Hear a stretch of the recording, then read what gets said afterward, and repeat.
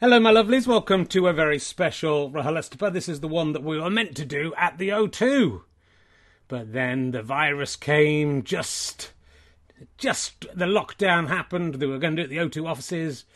And finally, we're doing it remotely. It's me and James Acaster. Lots and lots of special stuff in this. James is brilliant, and there's fun and surprises all the way through. Thank you to O2 for paying us for doing it. That's a nice extra from my point of view, and certainly helps us get through this period of no fucking work. Look, if you're enjoying these podcasts, you can become a monthly badger, get your Cool Kids memento, membership card, badges. Look at those two beautiful badges. Loads of extras. We're dumping lots of stuff in the extra videos, including backstage interviews, which we've started doing again with the remote ones. I think there's an extra bit of James Acaster, actually. I must remind Chris about that. Chris, remember about the extra bit of James Acaster. And yes, or you can follow us on Twitch and twitch.tv/rkherring. Follow us, you'll get notifications of when I'm live. I'm going to try all sorts of stuff on there. And also you can subscribe if you're with Amazon Prime. You know the deal. You can subscribe and give us some money at no cost to yourself. You can go to gofasterstripe.com. You can buy brilliant things like these signed copies of How Not to Grow Up with a lovely cock drawn in them. Can you see the cock? There we go. Look at that. That's beautiful. That's drawn by me. That's a Herring original. That'll be worth millions of pounds one day. You can buy emergency questions books, 3 for £20 if you want to buy all the existing emergency questions books, or £10 each. And you can buy my downloads. You can buy Top Trump cards. Look, it's all crazy. So there's lots of ways to help us out. Most of this money gets ploughed back into making more podcasts and keeping us running during this difficult time. There's more snooker going on Twitch in the evening times. I'm thinking of trying to do some kind of comedy show.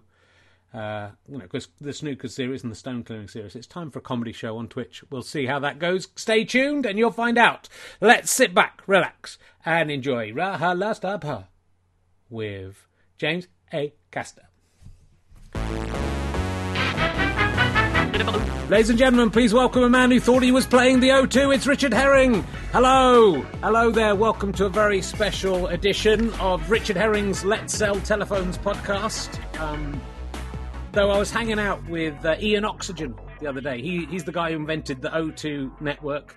He calls it RHLSTP, so I don't know if that's going to catch on. We'll see. This is a very special RHLSTP brought to you by Priority on O2. Been very kind to pay us for doing this, so thank you for that. Priority is exclusively for O2 customers. Let me give you a little bit of information about them, just so they're happy. Priority brings O2 customers a collection of invite-only moments like this. This is one of those moments, just for being on O2, from daily treats like getting a weekly coffee on the house, that sounds good, to getting first eyes on fashion collections or getting first dibs on gig tickets. Priority is exclusive to O2 customers and is our way of saying thanks for being on O2. To get Priority, download the app from the relevant app store or text Priority to 2020. You've got to be able to spell Priority to do that, and I'm not going to help you. It's quite a hard word to spell. So this is a very exciting gig for me. We were meant to do it back in March, I think, initially. I was told I was playing the O2. I was very excited. And then it wasn't the big O2. But then I found out it wasn't even the little O2. It was the bar that serves the little O2, which was slightly disappointing, but I thought it's still playing the O2. I'm very excited.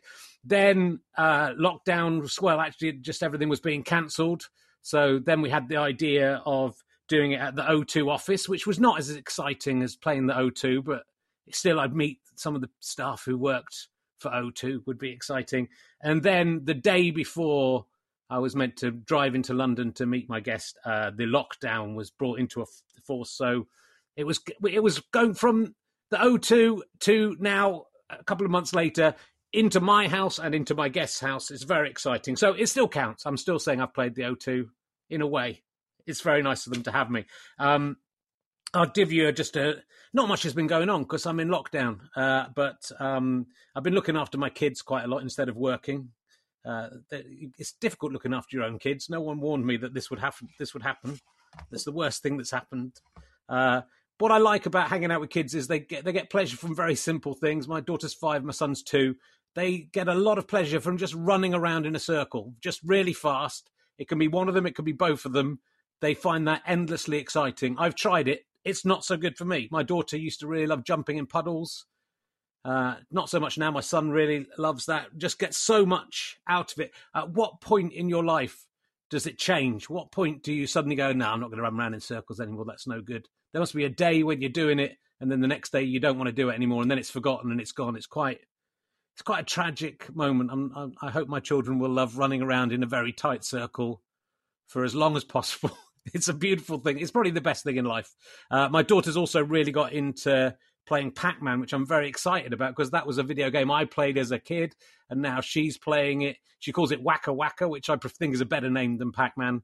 And so I'm very proud. I think for me, it's probably the same as if I'd said to my dad, I really liked reading Swallows and Amazons, which was a book, not a porn film. It was a more innocent time back then. He loved Swallows and Amazons. I did not care for it. But I would have made him proud if I had.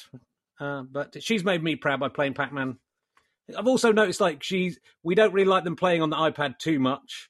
We'll let them watch TV. When I was a kid, they didn't like us watching TV too much, and we'd have to go and read a book. It's just kind of nudged along one. It's like now watching TV is sort of more classy than playing the iPad and more educational. Anyway, enough of my childish nonsense. We have a fantastic guest for you today. He's probably best known for being thanked in the credits of Tim Timony, Tim Timony, Tim Tim to you. That's why we're all here today to see him. Will you please welcome the amazing returning James Acaster, ladies and gentlemen. Here he is. Wow, he was under the table all along. Hello. Hello, how are you doing?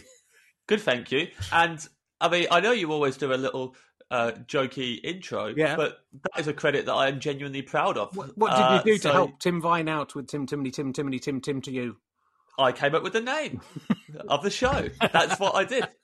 We were in Melbourne at the Melbourne Comedy Festival, and it was me, him, and Tim Key went for breakfast in the morning, and he said, Tim Vine was saying, I've really got to come up with this title today. My manager is texting me and saying they need it in the programme, Tim, and I don't know what to call it. Yeah. And so it's me and Key, doing joke titles, and I said that one at one point for a laugh. thought he won't do that. And then he did it, and then at the Edinburgh Festival, I arrived there, and there's loads of posters of Tim Vine dressed as a chimney sweep. And then I go to see his show, and he comes out of a giant chimney, and it was really funny watching it going, Tim's had to get a chimney made, because I, for a laugh, told him to call it Tim Timony, Tim Timony, Tim Tim to you. That deserves more than a thanks. That's got to be a writing credit, not a thanks. Yeah, you've been done out of that. Did he pay you anything for the title? He gave me a signed poster. I turned up at one of my tour shows, and it was in the dressing room, framed with a signed Tim Timony, Tim Timony, Tim Tim to you poster. It said, thanks for the title. That's Tim. Not bad. You can probably get a bit for that on eBay.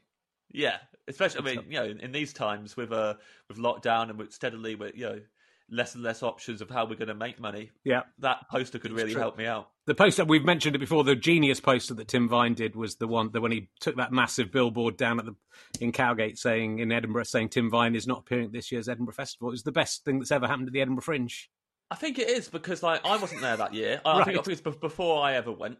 And everybody knows that story. Everyone's told each other. People who weren't there have told other people who weren't there about this great thing that Tim Vine did. It's amazing. But it was great because I'd pass it like probably every single day. It made me laugh every single day. And in Edinburgh, when you get depressed at some point, just having one definite, it was the way, it's hard to describe because a lot of it was his face, but it's a great idea anyway. But just to have a definite laugh every single day was a good thing for the Fringe. The way I understand it is that didn't it slowly reveal itself? So it was like at the top of a hill or something, so that as you came up the hill, you would see his face. Then you would see the words Tim Vine. Yeah. And then it would be, it's not appearing at Edinburgh Festival. So I guess that could have happened. That's what someone said to me. But it was at the bottom of a hill, so it might have worked the other in reverse. I'm not sure. Bottom of a hill. It's going to be those things that kind of gradually over time stuff gets added. It's and he had flyers that year. And they were giving flyers out that said he wasn't at the Edinburgh Festival. And you should do it. Well, I've already lost. I mean, I've lost $5,000 from this year's cancelled Edinburgh Festival because I foolishly paid for my accommodation in advance, and the company that letted me the fat don't have any money left. they've spent my money, so I might not get that back. So it's still not the worst Edinburgh I've had, though, even though I've lost £5,000 without even going. Yeah. Oh, you've had some horrific ones. Like, you know. It's in the top half of the most successful Edinburghs, I would say. And that you let people know about it. Let's face it, if there's two things Richard Herring loves to let people know about. How much money he's lost at Edinburgh and how much money he's given to charity. Those are the two. That's very true. I'd made notes because we were all ready to go with this back in March. And I made notes for this interview in March that now no longer makes sense to me. So I want to read one of those out and see if it makes sense to you. All I wrote was Weetabix has no binding agent in it. Does that make any sense to you? Well, yeah. I mean, why have I said that about you? So Weetabix, the Weetabix factory, is located next to Kettering in a small town called Burton Latimer. Okay. Now, a lot of the time, Kettering gets credited for Weetabix comes from Kettering. Burton Latimer is essentially right on the side of Kettering. Yeah. It's like an extended universe, but it's not Kettering. So, but we still take a lot of pride in Weetabix, and it is still the cereal of Kettering still. Yeah. A lot of people in Kettering work at the Weetabix factory. And yes, you're right. There is no binding agent. I went to the factory once for a tour. I got shown around. And one of the things I was most impressed by, or surprised by, was the fact that there's no binding agent. It's just compacted so much that it forms the Bix. And that's just the way. And also, like, there's different stages of it where it's like more pliable as it goes along until it gets to that solid Bix. Sure. But yeah, no. The ironic thing about that is Weetabix is an amazing binding agent in itself. If you get Weetabix wet and then let it dry, it's almost impossible to get that off whatever you've put. You could use that to glue stuff to the wall. Yeah. So in a way, it's like someone saying, "Fun fact: there's no binding agent in glue." Good. Well, I'm glad I've got to the bottom of why we I discovered something else about Weetabix recently during lockdown. I discovered this during lockdown because I accidentally bought some Tesco own brand Weetabix. Oh no! Rather than original OG Weetabix. Yeah. And a member of my family, let's say, works at the Weetabix factory. Sure. And I said to him, "I'm really sorry, man. I bought some home brand stuff and didn't buy your proper one." Yeah. And he was like, "Oh, we make that as well."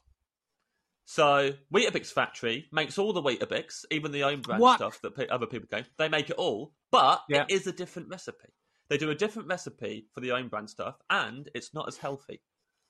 So the own brand stuff is worse for you. And they make it deliberately not as healthy for you, so just to punish you for getting it cheaper. Yeah. Have you eaten Weetabix while we're talking about that? No, I'm not. I'm just enjoying a little pudding I've got here. What pudding have you got? It's do you not recognise that, James?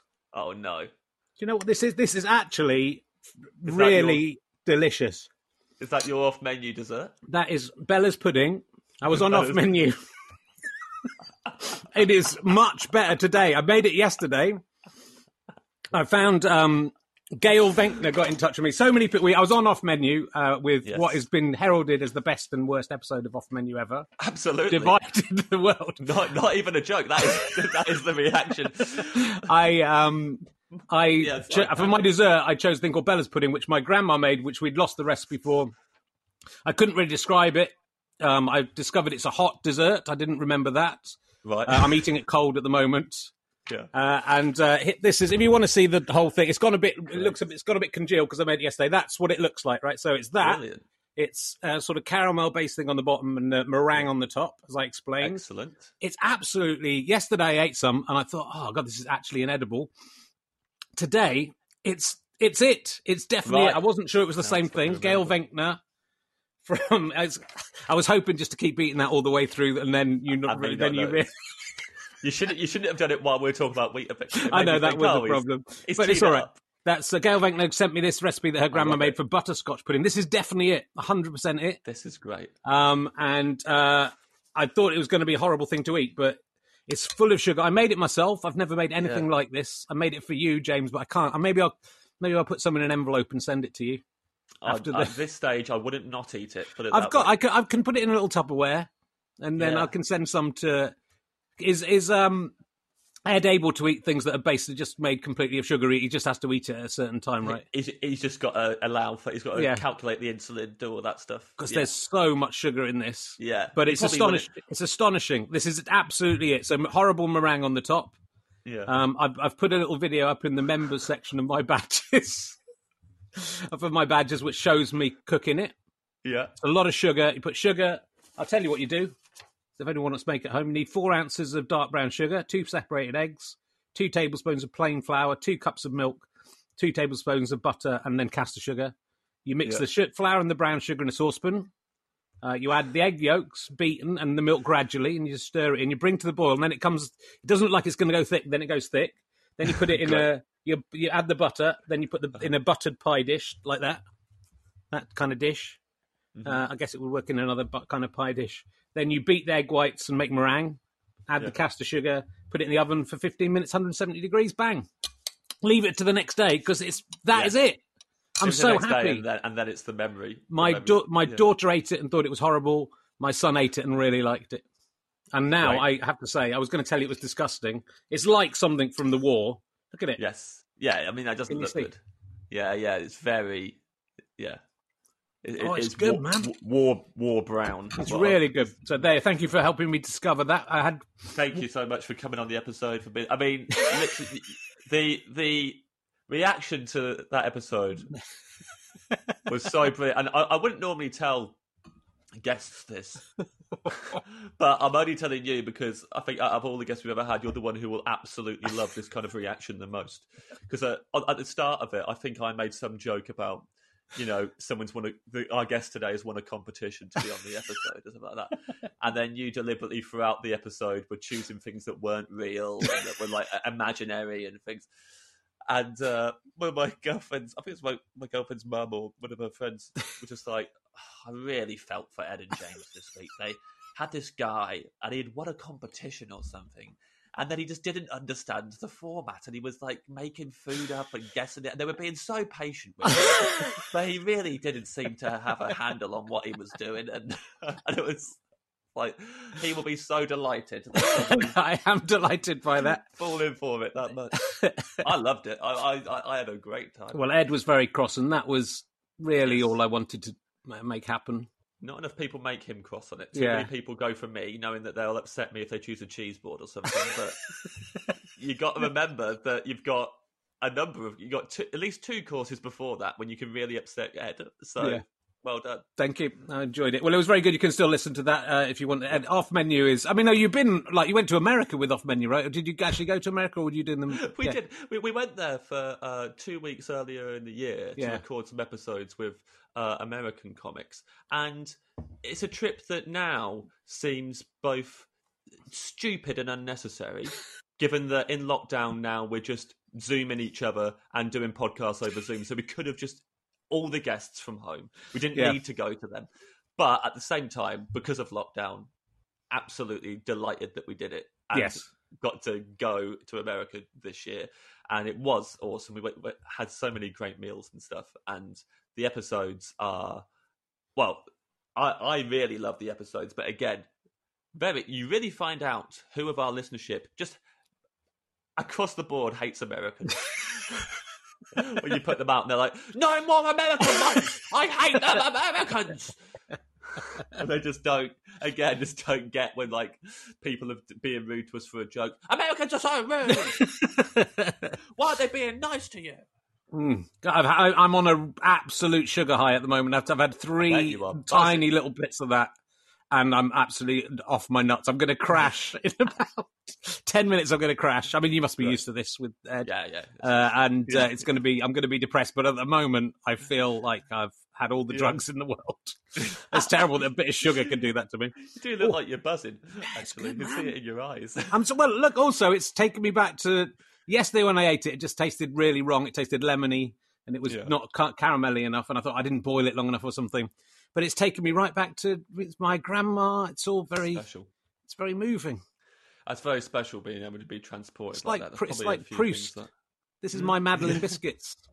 Yeah, it's La Recherche du Temps Perdu. I haven't read any Proust, but I know it because of the Monty Python sketch.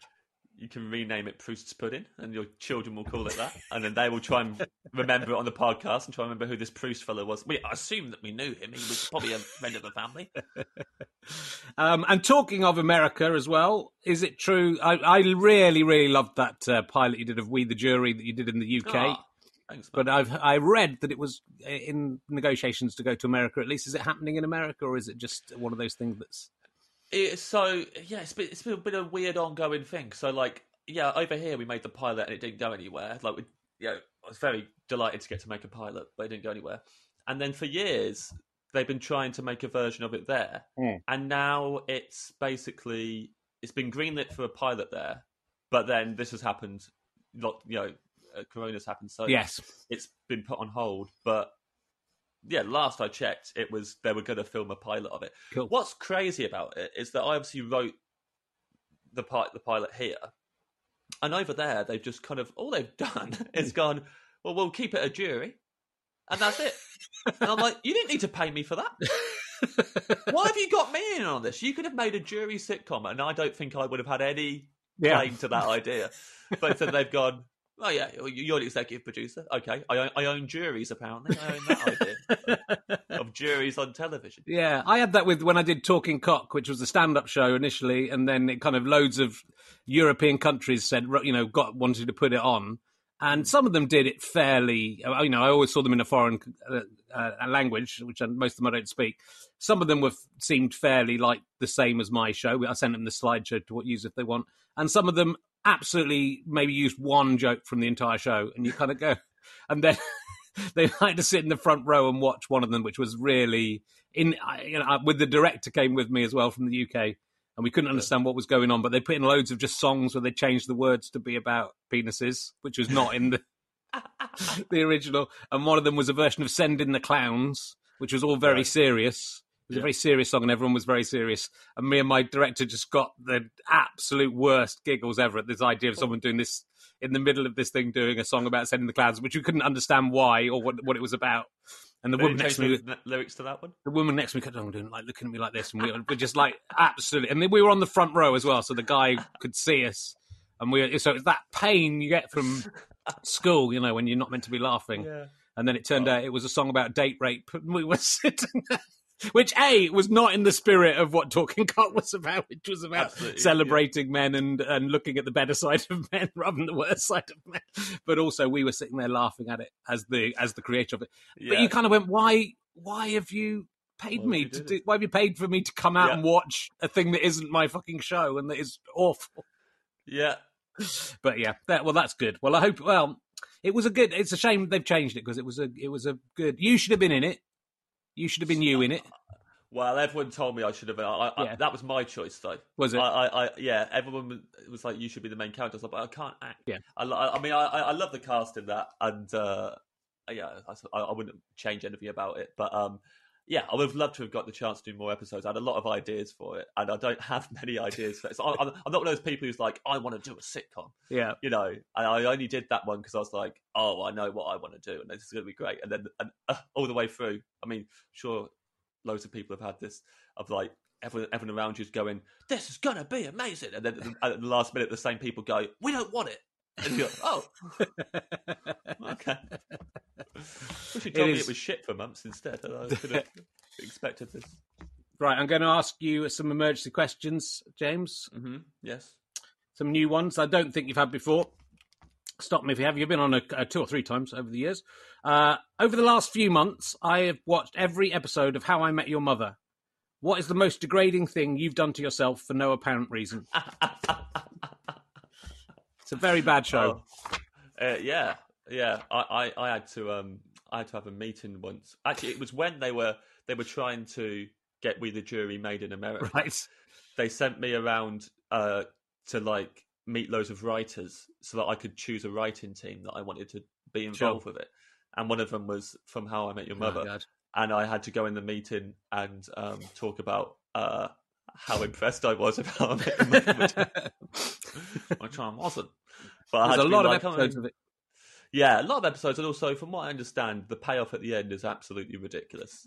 They mess it up really because I was thinking about it because the girl who is the mother is turning up in quite a lot of stuff now. I think she's just done a film with Andy Samberg. She's really good, the girl who's the mother. But they obviously decided right at the beginning that everyone would want the two guys to get together who'd failed to get together. But the problem, and so the woman, spoiler alert for people who haven't seen How I Met Your Mother yet, but to be honest, it's spoiled already by existing.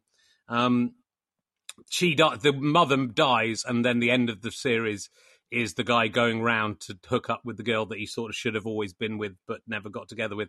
But that relationship didn't really ever gel, so they'd obviously decided right at the beginning that'll be the thing, but actually you thought, I really like this girl. Oh, she's no. the mother's really good, and then they kill her. Oh dear! And you go, because it's sort of disappointing if you actually were in love with someone in your 20s and then you actually hook up with them in their 50s or whatever. Sure, you've missed the exciting part of life, the having kids, the whatever. Although I think the character couldn't have kids, but whatever. But you've had all that, and also just the fantastic sex of having sex with someone in their 20s. They had sex as well.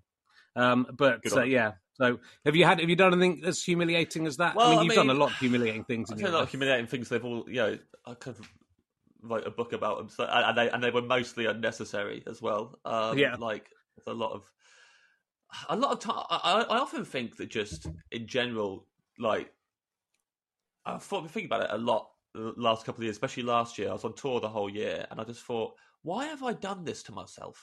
And put myself in this position where I'm on stage all the time and I feel incredibly uncomfortable. I don't like people looking at me. I don't like all the attention being on stage. I feel stupid. I feel like the show I'm doing is shit. And I think that just since being a kid, I've just relentlessly done that, like plays in the living room for parents. Yeah. Be like, I'm going to devote my whole day to this thing that never works out. I never put the play on and they go, that was amazing. They'll always be like, okay, seems all right. Yeah. And I did one once where it was just me and my friends dancing to Cotton Eye Joe, and putting that on, and us pretending to be rednecks, the band Rednecks. I remember, don't need to tell me about Rednecks. Yeah, but not, just for anybody listening who doesn't know. I don't want to surely think everyone knows Rednecks. We were pretending to be rednecks. The band Rednecks, not Rednecks. Yeah, okay. But the band Rednecks were pretending to be rednecks, to be fair. Yeah, to be fair. And what a risk. They were lucky that song was that good. Like, what a catchy song that everyone just forget that they've called themselves Rednecks, and they are all white. So it's like, it's a real gamble. Yeah, it was a gamble. If a band came out now and did that, we would all be absolutely appalled. I wouldn't even listen to the song. No. But I was 6 or whatever. Yeah, fair enough. So I was like, this is my jam. I love it. Don't even understand what the name means. I had more questions about the song title and the lyrics than I did the band name. Yeah. Cotton Eye Joe. Do you remember Pig in a Poke, the follow-up single, Pig in a Poke? It was called Poppin' an Oak. Poppin' an Oak, that's it. Poppin' an Oak. I bought that. Did you, I bought that. And I remember the first time of being... feeling like my music taste was being criticised. I played it in the house, and my dad just went, "Sounds exactly like Cotton Eye Joe." I was like, "No, it doesn't, Dad." I was really defensive about this guy thinks that I don't have good music taste. It does not sound exactly like Cotton Eye Joe. Yeah, it's just Poppin' an Oak. They're saying a different thing. Do you think it now, with the benefit of all your musical wisdom, do you think it sounds like a different song? Yeah, they're similar. Yeah, they're similar songs actually. I think they might even be I think they're in a slightly different key. Yeah. The lyrics are different, but everything else seems pretty much the same. Good luck to Rednecks. I wonder what maybe I'll get them on the podcast. What they're all up to. Especially the guy who used to sit on the floor and play the drum. He would just be there going, he did it like that with his whole body, but he'd just be keeping the beat constantly. Yeah. And I used to love him. I used to think he was absolutely brilliant. He was the only one I was watching. I wasn't watching the lady who was lifting her skirt up and showing her bloomers. I didn't care about that. I cared about him. Fair enough. Well, talking of musical you've written. I think we probably talked about quite a lot of the stories in the book in previous podcasts because it was about your year in 2016. It's called Perfect Sound Whatever. You had a pretty disastrous year.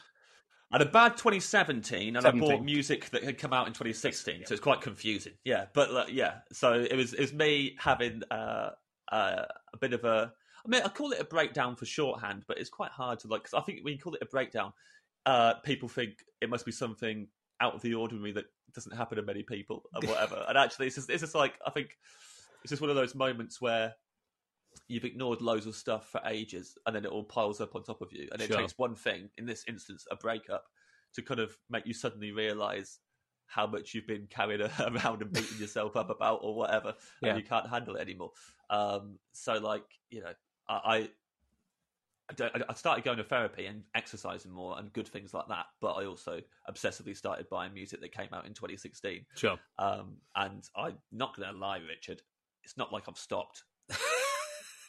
You got more albums than there were days in 2016, so that you've got you got pretty much. Have you got every album that was released in 2016, or just no? No, it would take so long to do that. I mean, the amount of music now that gets released every year, it's so saturated. It's absolutely crazy, which is why I was able to do a project like this, because I would only buy ones that I liked. Yeah, I was like, I can't go insane and just buy everything, and even if I don't like it. So I had to like it. That was the rule. But I still own, you know, I don't know exactly how much it is now, but it's definitely over 650, and it's probably approaching 700 at this point. And the fact that I can still find ones that I love and that are exciting me during lockdown, the amount that I've discovered that I've gone, I love this album, and I can't believe that it's still another one from that year. I find it astounding, but you couldn't do it with you'd have to be like, you know, 2009, 2010 onwards. Yeah, you can do it. Okay, for any year. Because I'm not as into. I mean, you're very into music. I'm not really bothered about music, I have to say. So, oh dear, oh no. You know, I'll listen to it if it's on. I'm listening to a lot of like children's film soundtracks, like Moana and Annie and Moana's film soundtrack. You know what year that came out? Is it 2016? Yeah, it is. Is it? Is that one of your choices? I bought it. Yeah, it's good, man. There's some good music in it. Lin-Manuel Miranda does the music for it. Yeah, did Hamilton. It's good stuff. It's very good. So I'm kind of getting into that. Surely the first singles I ever bought together, I got them from. It was the same time my daughter's just lost her first tooth, and I think it's about the same time that I'd lost. I remember losing teeth at around the same time. That's in my mind somehow. I bought Fox on the Run by The Sweet and Wombly Merry Christmas. That's got to have been a good year for music. Surely that year, whatever year, that's 76 or 75 or something. Yeah. The Sweet and the Wombles. You can't beat that. You know, I think you got to adjust for inflation with these things because, like, you know, not as many albums would have come out that year. So you wouldn't really be able to buy between 650 and 700 albums that you like from that year. It's probably impossible. Yeah. But some big hits. And it does not surprise me that you like Wombly Merry Christmas, of course. Well, you know, but they might not because they were in a jumble sale, so they might have been out the year before. But whatever, it was a big moment for me. And then I listened to those two records and thought, that's it. I don't need to buy any more records now. I've heard the best two. Flip side of Wombly Merry Christmas, Madame Chalet. Do you remember the Madame Chalet song? You're too young. Madame Chalet, as sweet as cafe au lait. I can remember it all. Lyric. Yeah, quite a good lyric. So you're like one of those people. You're so punk that you will like stuff that will annoy people who like punk music. So you will go, I'm going to go all in on Wombly Merry Christmas and Madame Chalet. Yeah. And just really, this will annoy everybody. And even punks don't dare do that. It was good stuff. Yeah. Madame Chalet. There was more. They did a lot. They probably did 600 Womble albums that year, to be honest. So you might have been able to do it still. Mike Batt cleaning up. I like the Mumbles. I haven't listened to the audio. Usually I get the audiobook, but I got sent the actual physical book of your book. So I was flicking through the actual book. But I presume you did your own audiobook and read it yourself? But like with this one, like with the first book I did, it was all just stories about growing up and like misfortunes. And I think it's better as an audiobook. Right. It's nice to listen to. With this one, I think it's better as a book because it's, you know, loads of albums and detailing all these records. And I had people tweet me just being like, I've listened to the audiobook. I think it's so good. Is there like a physical list of the books? Because I'd like to go through them. It's like, yeah, it's a physical list of all the albums. It's in the book that I wrote. And so like, that's where, so it's the kind of book where you want to kind of, you know, stop and find the album, listen to it. Yeah, sure. You know, I can see that. I have an emergency question about audiobooks, which is if you could have any audio, if you know, like audiobooks are quite a new thing. So there's a lot of authors in the past who never got to record their own audiobooks. Which author would you like to hear read their own audiobook who is no longer able to do so? Brilliant. Well, I'll not say the Bible because like because I think that would be, no matter what anyone's answer is, if you then offered them the Bible as an audiobook by the people who wrote it, they would go, actually, yes, I would like to hear that instead. Well, so, if it God, because arguably God wrote it. Arguably. Yes. So you could. I mean, it'd be bad if he has to retake. He should know it off by heart if he's reading it. And God in the booth trying to. It's an irritating thing having to read your own book. I mean, he'd see all the mistakes he'd made. That's what I'd worry about. I'm writing a book and I think I'm going to read this and go, why did I do that? Why did I do this? The God is going to go, why did I contradict myself so much in this book? Oh no, that sounds homophobic. Can we go again? I've worded this wrong and it sounds bad. I don't want people to get the wrong idea. That's my main tip for anyone writing a book is every time you do a proofread, read it out loud. Yeah. Because every time, when I did my first audiobook, as I was doing it out loud, I went, oh, I've written a bad book. And you go, I don't like this anymore. So, well, they should definitely do the audiobook before they print it. They should give you the proof copy, and then you go, can I change it? But it would take you another month to go back and change everything, I guess. I went to the printers for this latest book to go have that experience, and they take you around the big guided tour of the printing factory. It's really amazing, actually, and you feel really proud. Oh yeah, actually, I've written a book. This is cool. And then they start, you get to see it at every stage, them putting it together, and it's like really. It's like a proper Back to the Future Wallace and Gromit machine. It's like the way it all works. And then the first one comes hot off, and they hand it to you, and they go, "There you go, there's your book." And I opened it and went, "That's wrong." That's what always happens. I said that's the last bit that I sent a correction on, and they've not made it, so that doesn't make sense. How many of these are you printing off? And they literally went, "Oh, don't know, a few hundred of them now." I was like, "Well, it's all wrong." So they had to phone the publishers and went, "Yeah, we're going to pulp these." Oh wow! And we're going to do some more. And I nearly went full Alan Partridge and went to the pulping plant to watch that, but I can't. I wish I had now. Did you keep the copy that was the wrong copy? Because that's you got to think about. That's going to be worth a lot of money. I did one wrong copy, and everyone said that to me afterwards. Said you should have kept that. But what I didn't want to do, because I remember at the time they said, if this is our mistake at the printing factory, we will pulp them and do it again. If it's not, we're putting them out anyway. Right. And I remember being like, if I take this book home with me, they'll think, oh, he's fine with it. So I kind of made the point of leaving it there. So they were like, he does not like the book. Because I didn't want to take it home and go, well, James seems to love it. He took it home. He reckons it'll be worth a lot one day. So, I kind of didn't do it, but I regret in a way. Yeah. I reckon if they'd messed the cover up or something, if it was like a stupid, I would have kept it. Yeah. You can just look at that and go, that's it. But instead I'd have to open it and go, look, see, it says they're from Uganda, but they're not, that band. They're not from Uganda. They used to put little erratums in books. That's when if there was a mistake, you just get a piece of paper in the book saying, on page 457, this should say this instead of this. But that's what they would have had to do, I guess, otherwise. I had visions of that in my head going, oh, no, this is going to be awful. Because it's already a very niche book that I was aware was going to be like, this is all about how these albums from 2016 that are really obscure. It's like, I can't make a single mistake here because there's already going to be enough people who are going to read it and go, this isn't funny. I don't care about these bands. So I was like, oh, if there's one mistake, I'm dead. So yeah. It was a magical day that quickly went. Also, at the start of it, they went, oh, loads of Michael Palin, he comes here. Every single one of his books, he comes to watch it be printed. And then at the end, it's like, well, I understand why now. That's why. Because otherwise, this would have just been released if I wasn't here. Yeah. Palin comes and goes, yeah, okay, there you go. And he goes home. Oh, man, once you've written a book, I'm writing a short book and it's so hard work. Mm-hmm. Once it's over, I just want to, I never want to look at it again, I have to say. Yeah, I look at it as many times as I need to until I know it's done. Yeah. I've done it. And then it would be mad if I ever sat down to read it. Yeah. Although, this book, I read this book a lot. We might look at that one later. Yeah. Don't blame you. Let's talk about, I don't know if I've really talked to you about your quiz show appearances. You've been on quite a lot of quiz shows. I'm very obsessed with quiz shows. You've been on Blockbuster. You've been Blockbusters and things like that. TV quiz shows. Blockbusters House of Games. I mean, Taskmaster, I think still counts. Have you done, you've done Pointless, right? Yeah. Yeah. How did you get...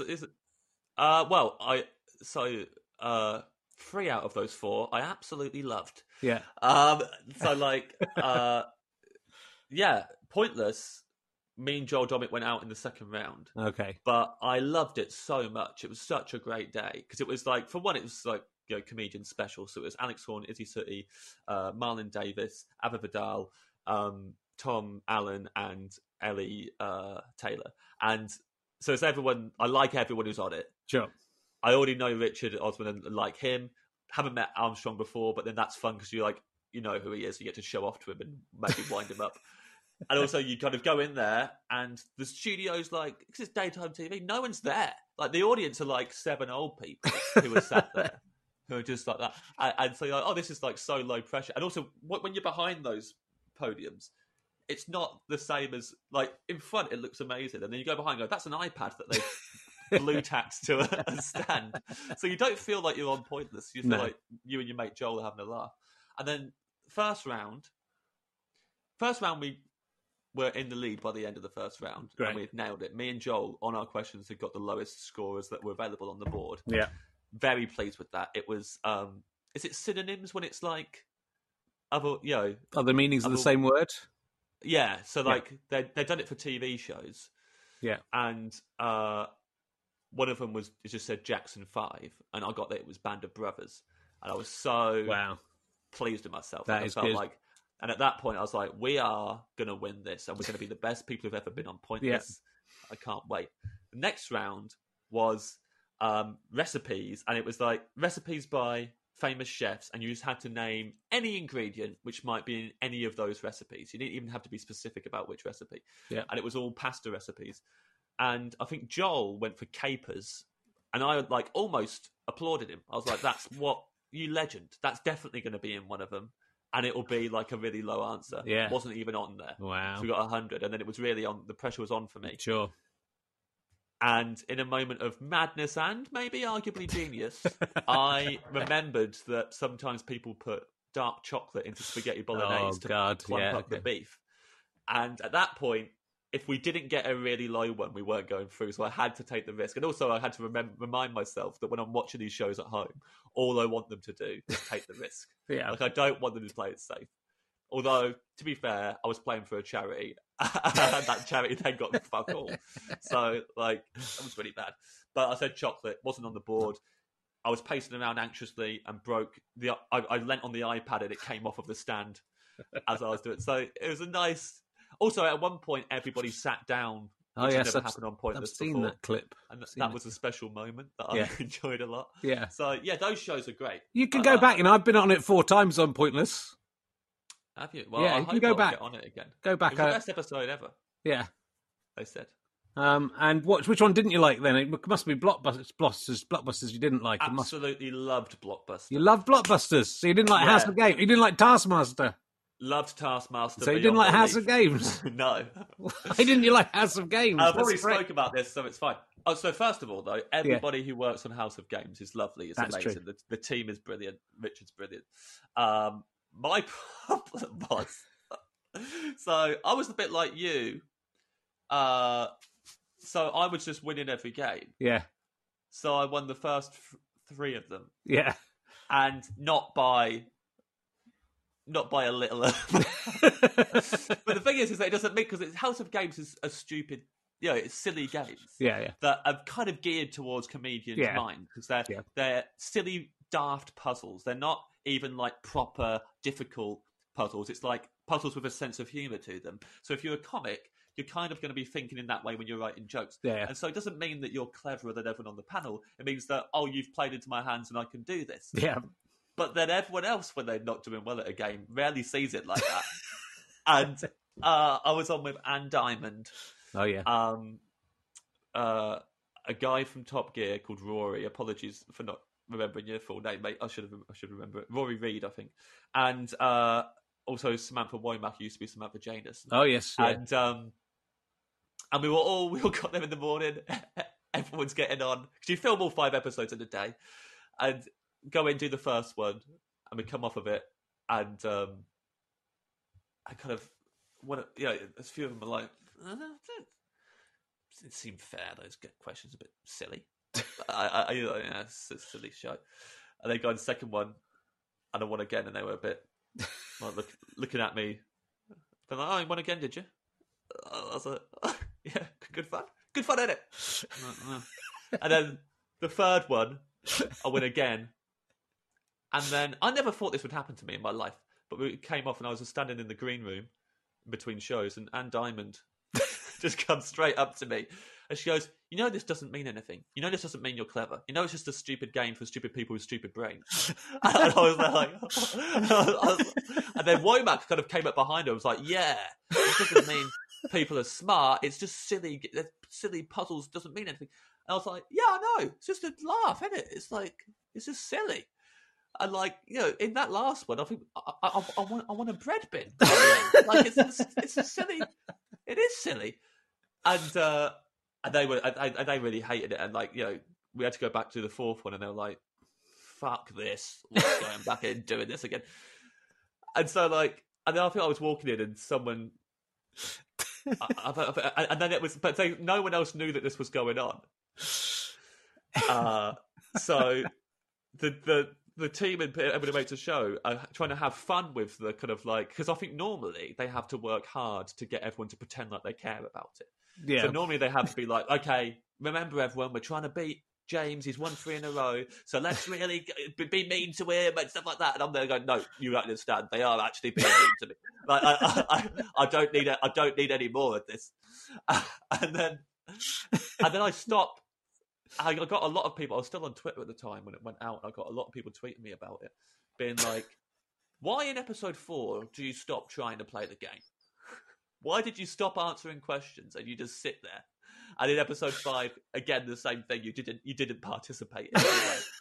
And one thing that was funny is that like we went and did episode 4. I didn't, you know, I just sat there sulking, which is poor form. You know, I should just get on with it and play it anyway. But like, I was just like, "Oh, I can't be bothered. Everyone's being a dick." So I just didn't play anymore. And Diamond won, and that episode finished. And then we walking out, and she just went, "It's such a great show. It's just so much fun. It's just so light-hearted and fun." And I really can't wait for the next episode. She won that episode. But then I won at the end still. Yeah. And it's me with the trophy, kind of like that at the camera, just really not happy at all that I'm just doing this. But then I was meant to meet up with, because it finishes quite early, and I'd arranged to go down to the South Bank because the Udderbelly Festival was on, and meet Nish Kumar and Ed Gamble and hang out with them. But we finished a bit earlier, and Ed and Nish wouldn't be free for another 2 hours. So I stayed and hung out with the crew. Yeah. And just got smashed. Because no one was really drinking all day. They got a normal green room because it's daytime. No one's touching any of the booze. Yeah. So after the show, I was like, "Just drink all this." So I was slagging off, you know, going, "They were dicks to me and all this," and everyone's like, "Well, you hit it well." I was like, "No, I didn't," and just getting hammered. And then I went to meet Ed and Nish, and it was like a walk. So it wasn't that far a walk. So like I just thought I'd just walk it, and I'm just out my head. Yeah. And I've got the House of Games trophy. And I'm just walking down the street. I'm walking, and I'm smacking it against lampposts, and I'm running it against metal fence rails, and I'm just like not showing it any respect at all, denting it. Yeah. I just walk on, and then I go under one of those big bridges at Waterloo, and Milton Jones's son is walking towards me, and I know him quite well through supporting Milton on tour. I used to see him like once a week. I was like, "Hey man, how's it going?" And I'm like, also. Milton Jones's son, so all of Milton Jones's family are just lovely people who every time, do you have people in your life who every time you meet them, you come across as an absolute lunatic? And you're like, and you want to go, "That's not who I am." But they never, but they would never believe you because every time they've seen you, you've been acting weird. Yeah. And like, so every time he'd met me before was like when I went to Milton's house pre-tour show and I was a newcomer. So I was nervous as hell that I had a gig that night in a 1,000-seater. So I was always acting like a weirdo. And then he'd see me after some show. They'd come to see shows. He'd see me afterwards. I'd always say something. I think one of his friends once after a gig tried to do a playful joke to me going like, "Oh, Milton was great. You not so much." And I was like, "Fuck you." And then instantly like, why did I say that? Why did I just say "fuck you"? He's just trying to be funny. And so like I've always come across as bad in front of the family in my head. So I bump into his son. I'm hammered. I've got a dentist trophy. I'm like, hey man, I just did a show, and I'll tell you what, and diamonds and wanker, and he's like, okay, and he's kind of trying to look for other things to talk to me about. And then two people came up to me, members of the public walking past, and they saw I had the trophy, and they went, and they didn't know who I was or anything, but they just went, hey, mate, oh, did you win that playing bingo or something? And I went, yeah, I did. Watch this shit. And then I threw it in the air, and then it smashed on the floor into about 8 different pieces. And then, obviously, Milton's son just looking at me like, this guy has got some serious issues. Every time I see him, he just seems to be unhinged. And so I have to, the bowl part of the trophy is intact on its own. So I have to kind of put the ears in separately and the base and all the different bits into the bowl. Yeah. So I kind of put all the broken bits into that, and I walk in and meet Ed and Nish. And I'll see them, and they're delighted that I've smashed the trophy already and that it's decimated. And then on the way home, I gave it to a busker. And I just put it in his basket and carried on walking and left him with this Games trophy. So yeah, I mean, all my other friends who have won it all have trophies trying to place in their house. Yeah. Mine's just been sold for scraps somewhere. I've got 2. I've got the Champion of Champions. Were we not invited back for Champion of Champions? No, I think they were like, it's too risky to get him back on again. He vocally told us how much he didn't enjoy it after the first one. I got drunk up, but I had the same thing. I mean, Rachel Riley won the first one, and then I kind of got the gist of it and kind of won, I think maybe I won all the rest of them. And yeah, her moods changed noticeably through the day. And they all left, and I sat there drinking with Osman and his then girlfriend and the crew. But yeah, and I got quite drunk as well. It was quite good. Then the second series was in Glasgow, so you got to go to Glasgow. Flew up there. I would love to do it again with people, because I enjoyed the games loads. Yeah, I mean, I thought, oh man, if I was on with people who liked me, this would be so great. It's one of the most fun shows I've ever done. Oh, well, that's fantastic. I enjoyed that very much. Let me ask you. I don't think I've asked you this emergency question, which is, correct me if I'm wrong. If all the museums and art galleries in the world got together and said, we're going to give James Acaster one thing, you can take one item, painting, sculpture, artifact, and it's his, which one thing would you like to own from all the museums and art galleries in the world? That is a very good question. Thank you. Well, I think so. I'm just going to have a bit more Bella's pudding while you think about it. Of course you are. Because I'm just coming down off the first hit. Yeah. This is it. It's absolutely 100%. Oh. This is my genuine answer. Okay. And it's going to sound... And it's a stupid answer in a way, but I there's nothing else I'd want... So I've spoken about this before on different things, but there's the Manor House Museum in Kettering. It's a very tiny little museum. Yeah. And it's just obviously about local stuff. And since I was a little kid, I've been going there, school visits and various things. Once Billy Boyd from the Lord of the Rings films went there to sign autographs for no reason. I mean, the films were coming out at the time, but it was very odd to get one of the hobbits to come to the Manor House Museum and sign autographs. Like 2 James Hobbits Rock, Billy Boyd, loved it. He's right. There's a thing there. One of the exhibits there is a mummified cat, which was found in a wall in Kettering. And it's gross. It looks horrible. Yeah. Like, it's just completely... You can Google it and see it, but it's this horrible husk of a cat. And everyone who goes to the museum, freaks out when they see it. So it's become a really big part of my life. And my upbringing was this mummified cat that everyone was freaking out over. And I think I would love to have that in my... if I could have anything displayed in my flat... Yeah, I think that I've got more of a connection with that than I have with the Mona Lisa. But if you took the Mona Lisa, you could probably afford to buy the mummified cat and have a few £billion left over. So good point. You could go to the Kettering Museum and go, "Can I? How much for the cat?"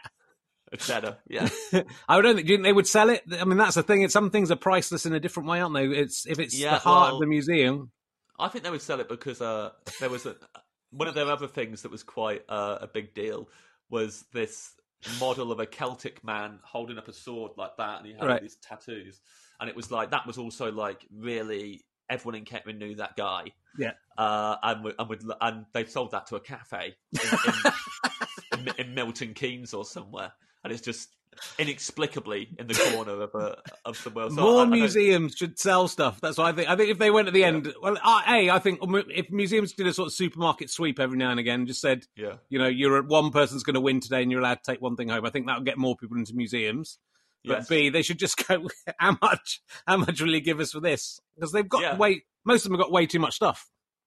Oh, they have. I mean, obviously, in reality, if I had to do it for real, you'd get something from the British Museum and give it back to the country they stole it from. That's a good idea. That's what you'd actually do. Because the British Museum have got way too much stuff, none of which is theirs. And it would be good to just, give it back and then go, there you go. Yeah. It's fine. I mean, I think it would be more insulting if the British Museum gave the Elgin marbles to you. Said that you can have them. We're not going to give them back. Oh, well, I'm going to give them back. Yeah. Well, no, I don't care. We're not giving them back, but we'll give them to you, James Acaster. Give them to James Acaster. You've been a good bloke. He did a routine on them once. I did a routine on them, and I was absolutely astounded at, because when you kind of do, there's some things in stand-up where you think, well, no one will disagree with me on this. And then absolutely astonishing when some people go, no, we should keep them. Really? Where the hell have you got that from? No, we should keep them. They're ours now. We've had them longer. Oh, okay. Astonishing. Well, there we go. And I'll ask you this emergency question I've been asking recently a lot. Who is the most famous person you've ever been in a lift with that you didn't get into the lift with, though? You can't have got in with them as your friend. You had to get in and then they were there, or they got in after you. Could have got on the same floor, but you weren't with them when they got on. Do you understand the question? Because Ashley and B didn't understand the question. I fully understand the question. Christopher Biggins. Is it? Yep. Anything? Christopher Biggins. It was at a hotel. Again on the Milton Jones tour, so a bigger deal for me when I saw celebs then. Nowadays, don't give a shit. Back then, I remember the doors opening and Biggins standing there early morning. He got up we both got up just in time for breakfast. We've both done the thing where you leave it as late as you can and then go down to get the breakfast. Doors opened and he was staring. He clearly thought, and he also did that thing we've all fallen for, where you've pressed ground floor. On the way down, someone else has pressed it, but you haven't. You think it's the ground floor. Yeah. So you step off confidently, like it's the ground floor, and then you realise, oh no, this is floor 3. It's just another load of bedrooms, and I now need to get back on the lift. And so I got to see Biggins do a little panic, walk off all days with a little tufty in his hair to wake up, realise this is not the breakfast buff, and then get back on the lift with me. I said hello to him, and he said hello back, but in a very good way that let me know I'm not in the mood. So I was like, yep, fair enough. Yeah. I would have thought Christopher Biggins would front it out and pretend that was his floor and just wait for the next lift. That's the kind of guy I would think. That's good detail to know that he would admit his error in front of you and step back. I think if it was another time of day and he wasn't going down to get breakfast at the last minute, he would risk it. But I think that the seconds, time was of the essence. And if he had just got off that lift and started it out, he could have been looking at being refused service. Because sometimes those lifts in the morning, when they're busy, it can often take 4 or 5 minutes. It's quicker to go down the stairs.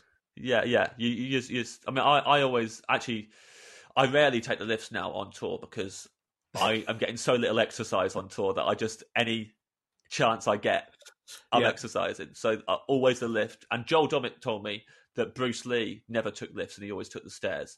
So every time I'm taking the stairs, I always think to myself, Bruce Lee always took the stairs. like I'm Bruce Lee now. Worked out. Well, it didn't work out for him in the end, but it worked out for him in the short term. It wasn't because of lifts, was it? That anything went wrong? No, worked out for Joel. He looks good. He does look good. Yeah. Well, were you going to go to the Melbourne Festival this year? Was that on the cards, or was that? I wasn't. I went last year, and this year was going to be a complete break from any stand-up at all. I'd deliberately taken a year off. Yeah. So good year, good choice. Good choice. I mean, I feel awful about my lockdown has been easy. Yeah. And so mainly what I've been doing is just feeling like an absolute piece of shit. I was feeling really guilty because of that. Well, look, we've nearly used up all the time we've got with you. Is there anything coming up that you know? I mean, because obviously everything is stalled somewhat as a result of the world stopping. Is there anything coming up that we should? You'll be doing another podcast, I know about. Well, that's the thing. It's the best time ever to be a podcaster. Isn't it? So like, yeah, I Perfect Sounds, it's called. James Acaster's Perfect Sounds. It's on BBC Sounds and various other platforms, Apple, Spotify, and stuff like that. And the 20-minute episodes. Right. We're doing a lot of them. And every week I've sent a different masterpiece from 2016 to a guest. And they come on, they tell me what I thought of it. It's kind of like an album club. I tell them why I think it's incredible, and by the end of the episode, I see if they will admit that 2016 is the greatest year for music of all time. Good. I've absolutely loved it. Like every week, it's the highlight of my working week. At least is like getting to do the episodes of chatting to comedians about albums that and I've deliberately. Like I say, I didn't buy any albums that I didn't like. Yeah, I'm not doing episodes on any albums that I don't love. Sure. Like I love all of them. And it's been a real lesson I've come a long way since that kid who flipped out when he got told popping a note sounded like a joke.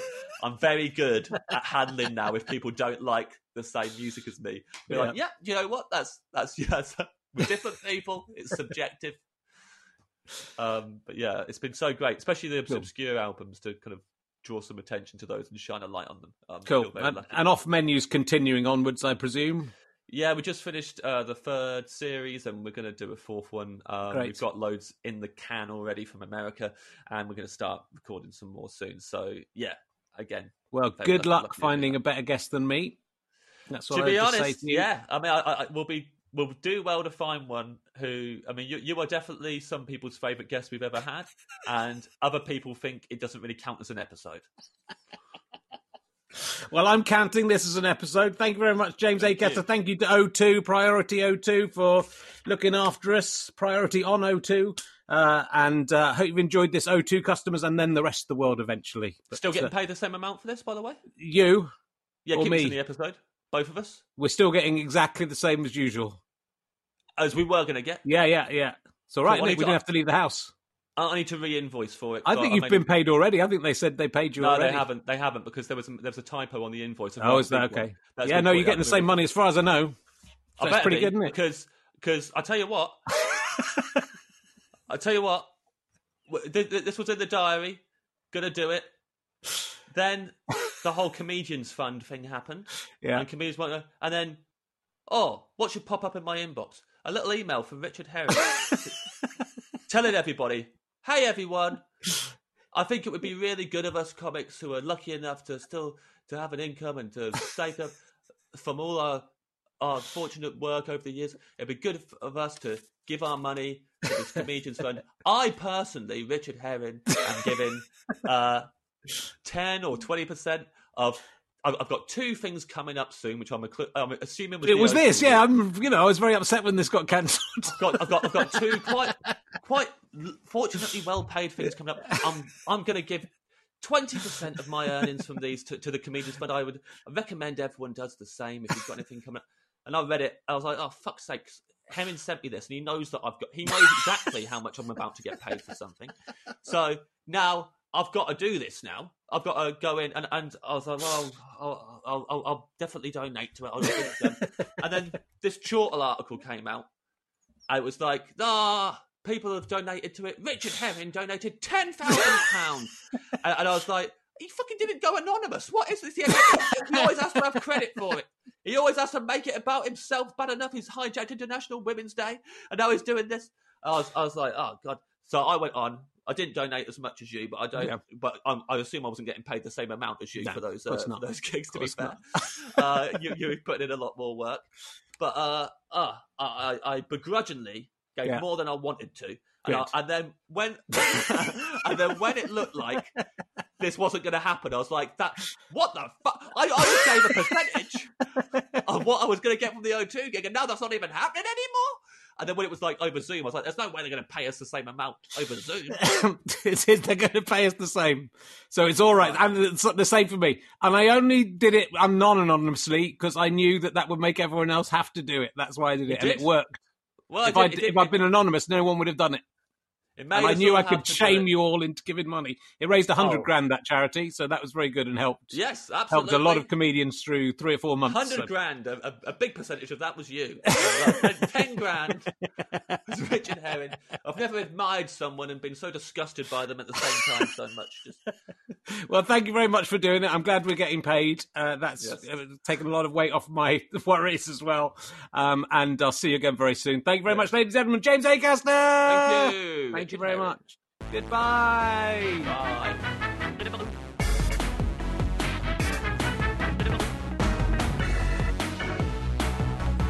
You have been listening to RHLSTP with me, Richard Herring, and my guest, James Acaster. Thank you very much to Ian Oxygen and everyone at O2 for providing us with the funding to do this show.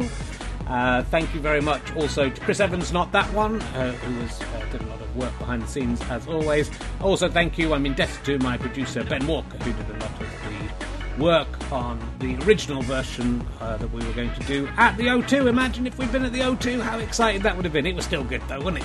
I am indebted to Kathleen McKeegan, who runs the fantastic RHLSTP, rhlstp.co.uk, which is a wonderful research tool for me. I am also indebted to our executive producer, Richie James. We called him Jamie Rich in that backstage, me and James Acaster. That was the nickname we came up from. He had a lot of helpful notes, though, on the show. This is a GoFasterStripe.com, Sky Potato, RHLSTP.co.uk and Fuzz production. Why not head to GoFasterStripe.com/badges and become a monthly badger? There's lots of extras, as well as all those lovely things you get, like membership cards and stuff. And one of the bonus videos in this week's Up There Now is me making Bella's pudding, showing you how to make Bella's pudding from start to finish. It's like a cooking video. I would hope you're all going to make it yourself, but you need to be a monthly badger to see that, my fan friend. So why not become one? There's lots of backstage interviews. There's an extra bit with James Acaster as well that we did the week before to test everything was working. So go and check that out, my fan friends. We put up the director's commentary of me talking to Brian Wesson this week as well. So there's lots of stuff up there, hundreds and hundreds of videos. It's worth your £3 a month. Plus you get into the monthly draw, you get all sorts of bonus extras because we love you and it helps us keep these podcasts rolling out to you, my fine friends. You're my fine friends.